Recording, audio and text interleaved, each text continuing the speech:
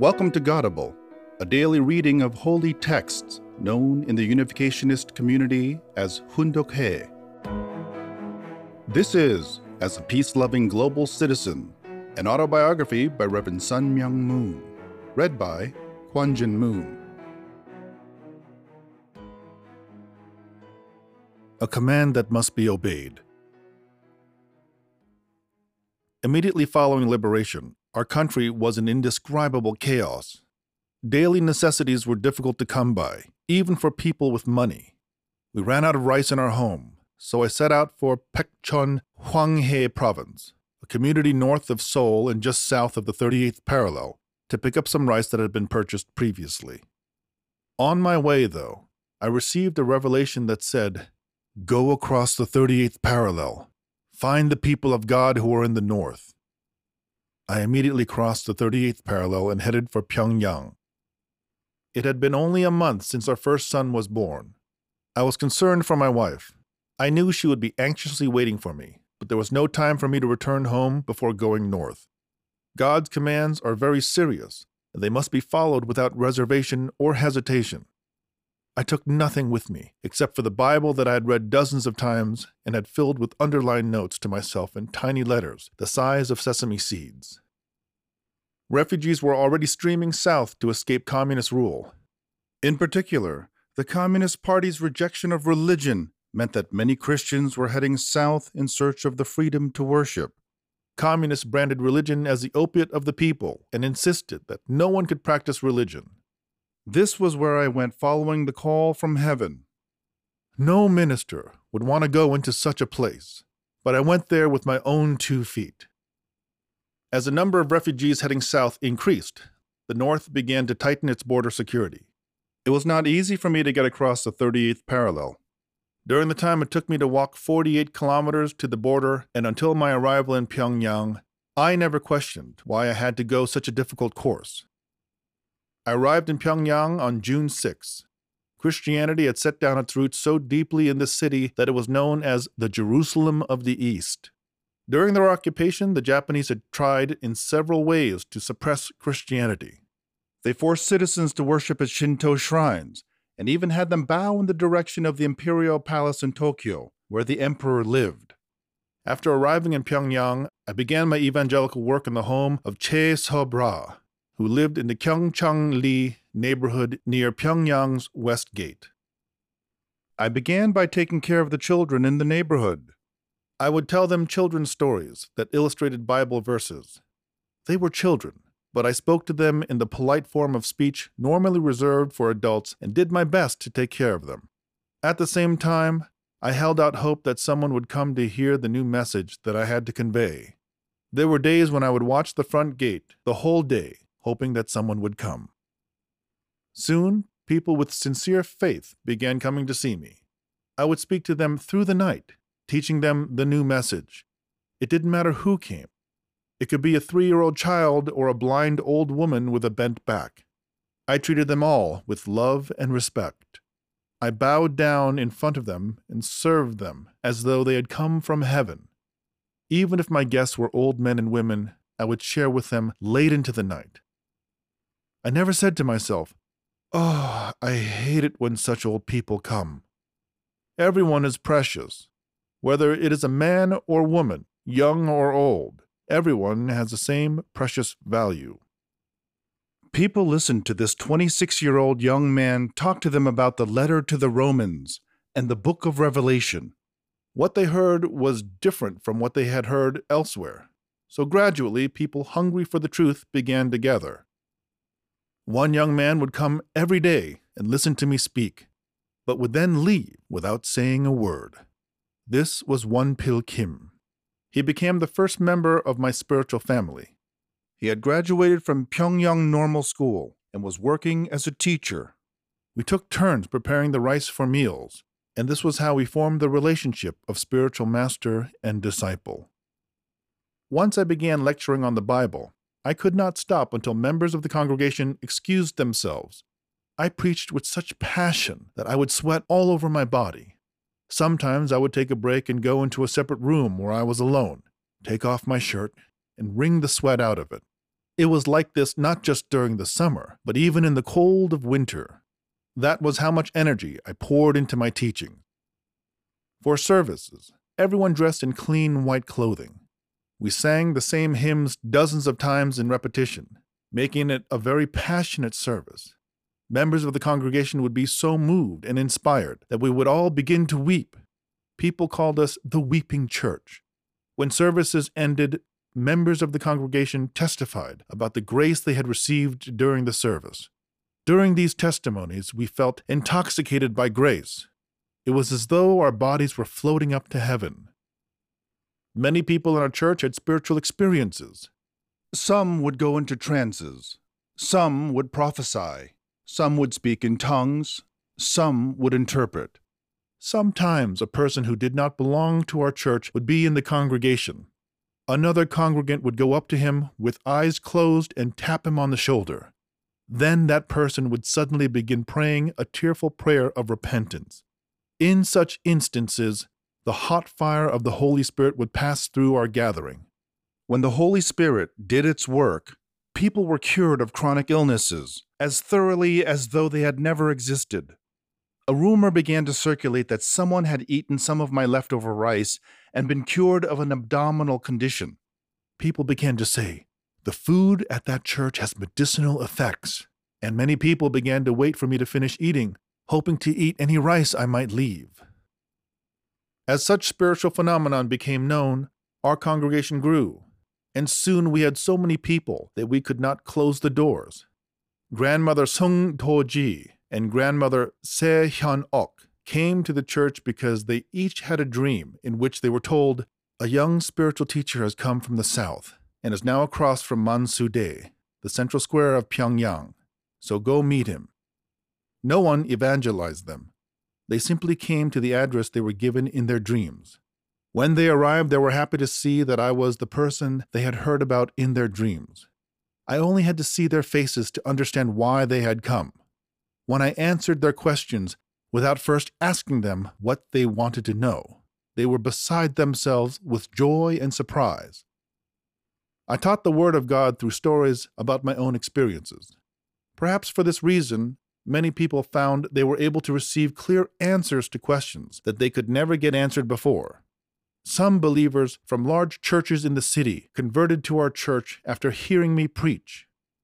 In one instance, 15 core members of the Changsu-jae Church, the most prominent church in Pyongyang, came to our church as a group, causing members of the elders board of that church to lodge a strong protest against us. Mrs. In-ju Kim's father-in-law was a well-known elder in Pyongyang. The family home was directly adjacent to the church that her father-in-law attended. Yet instead of attending that church, she secretly attended ours. To leave her home without her in-laws knowing, she would go to the back of the house, climb up onto one of the large earthenware jars, and then climb over the fence. She did this when she was pregnant, and the fence she climbed was 2 or 3 times the height of a normal person. It took courage for her to do that. Eventually, she received severe persecution from her father-in-law. I would know when this was happening. On days when I would feel a strong pain in my heart, I would send someone to Mrs. Kim's home. As they stood outside her home, they could hear her being beaten severely by her father-in-law. He would beat her so severely that she would shed tears of blood. She would say later, though, that the knowledge that our members were standing outside the gate praying for her would take away her pain. "Teacher, how did you know I was being beaten?" she would later ask me. "When our members are at the gate, my pain goes away, and my father-in-law finds that it takes much more energy for him to beat me. Why is that?" Her in-laws beat her and even tied her to a post, but they still could not stop her from coming to our church. Finally, her family members came to our church and started beating me. They tore my clothing and made my face swell up, but I never struck them back. I knew that doing so would only make the situation even more difficult for Mrs. Kim. As more people from large churches around Pyongyang began attending our services, the ministers of these established churches became jealous and complained about us to the police. The communist authorities considered religion to be a thorn in their side and were looking for excuses to suppress it. They jumped on the opportunity given to them by these ministers and took me into custody. On August 11th, 1946, I was charged with coming from the south for the purpose of espionage and was imprisoned in the Taedong security station in Pyongyang. I was falsely accused of being sent to the north by South Korean President Syngman Rhee as part of an attempt to take over the north. They even brought a Soviet interrogator, but they could not establish that I had committed any crime. Finally, after 3 months, they found me not guilty and released me, but by this time my body was in terrible shape. I had lost so much blood while being tortured that my life was in grave danger. The members of my church took me in and cared for me. They saved my life without expecting anything in return. Once I recovered, I resumed my evangelical work. Within a year, our congregation had become quite large. The established churches would not leave us alone. More and more members of their congregations began attending our services. Finally, some 80 ministers took action by writing letters to the police. On February 22, 1948, I was again taken into custody by the communist authorities. I was charged with being a spy for Syngman Rhee and disturbing the social order. I was taken away in handcuffs. 3 days later, my head was shaved and I was placed in a prison cell. I still remember how it felt to watch my hair, which I had grown during the time I was leading the church, fall to the floor. I also remember the face of the man, a Mr. Lee, who cut my hair. In prison, the authorities beat me endlessly and demanded that I confess my crimes. I endured, though. Even as I was vomiting blood and seemed on the verge of death, I never let myself lose consciousness. Sometimes the pain would be so great I would bend over at the waist. Without thinking, I found myself praying, "God, save me." In the next moment, though, I caught myself and prayed with confidence, "God, don't worry about me. Sun Myung Moon is not dead yet. I won't let myself die in such a miserable way as this." I was right. It was not yet time for me to die. There was a mountain of tasks before me that I had to accomplish. I had a mission. I was not someone so weak as to be beaten into submission by something as trivial as torture.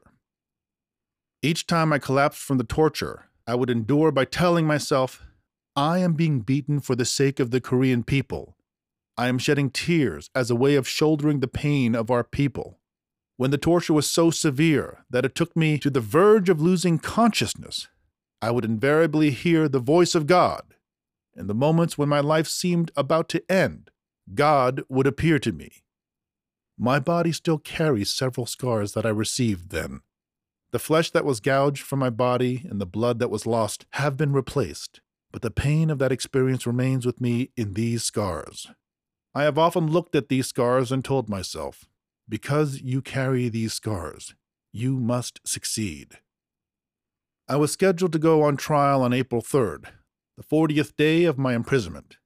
This was delayed by 4 days, however, and my trial was held on April 7th.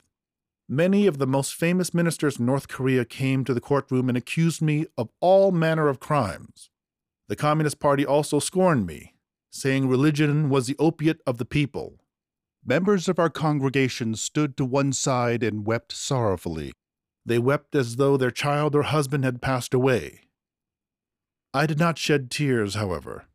I had members who would weep for me with such sorrow that they were engulfed in grief, so I did not feel lonely as I traveled heaven's path. I was not facing misfortune, so I felt I should not weep. As I left the courthouse after my sentencing, I raised my shackled hands and shook them as a sign to our members. The shackles made a clanging sound that sounded to me like bells. That day, I was taken to the Pyongyang prison. I did not fear life in prison. It was not as if this were the first time for me. Also, there was a hierarchy among the prisoners in each cell, and I was quite good at becoming friends with the head prisoner at the top of this hierarchy. All I had to do was exchange a few words, and any head prisoner would quickly become my friend. When we have a heart of love, we can open anyone's heart. After I had been in the cell, sitting in the furthest corner for a few days, the head prisoner moved me to a higher position. I wanted to sit in a tiny corner next to the toilet, but he kept insisting that I move to a higher position in the cell. No matter how much I refused, he insisted. After making friends with the head prisoner, I looked carefully at each person in the cell. A person's face tells everything about him. Oh, your face is this way, so you must be this way. Your face is such a way, so you must have such a trait. The prisoners were surprised to find how much I could tell about themselves simply by reading their facial features. In their minds, they didn't like the fact that a person they were seeing for the first time was able to tell so much about them, but they had to acknowledge that I was describing them correctly. I was able to open my heart and share with everyone, so in prison, too, I had friends. I became friends with a murderer. It was an unjust imprisonment for me, but it was a meaningful period of training. Any period of trial in this world has important meaning. In prison, even the lice can be friends.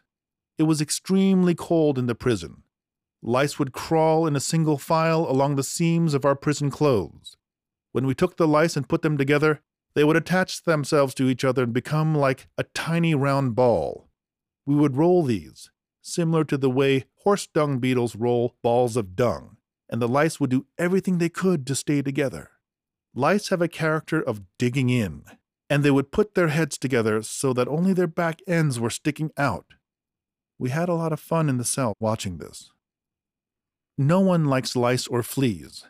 In prison, though, even lice and fleas become important partners for conversation. The moment you set your eyes on a bedbug or flea, some realization flashes in your mind, and it is important that you not let this pass without notice. We never know when, or through what means, God will speak to us. So we need to be mindful to examine carefully even things like bedbugs and fleas.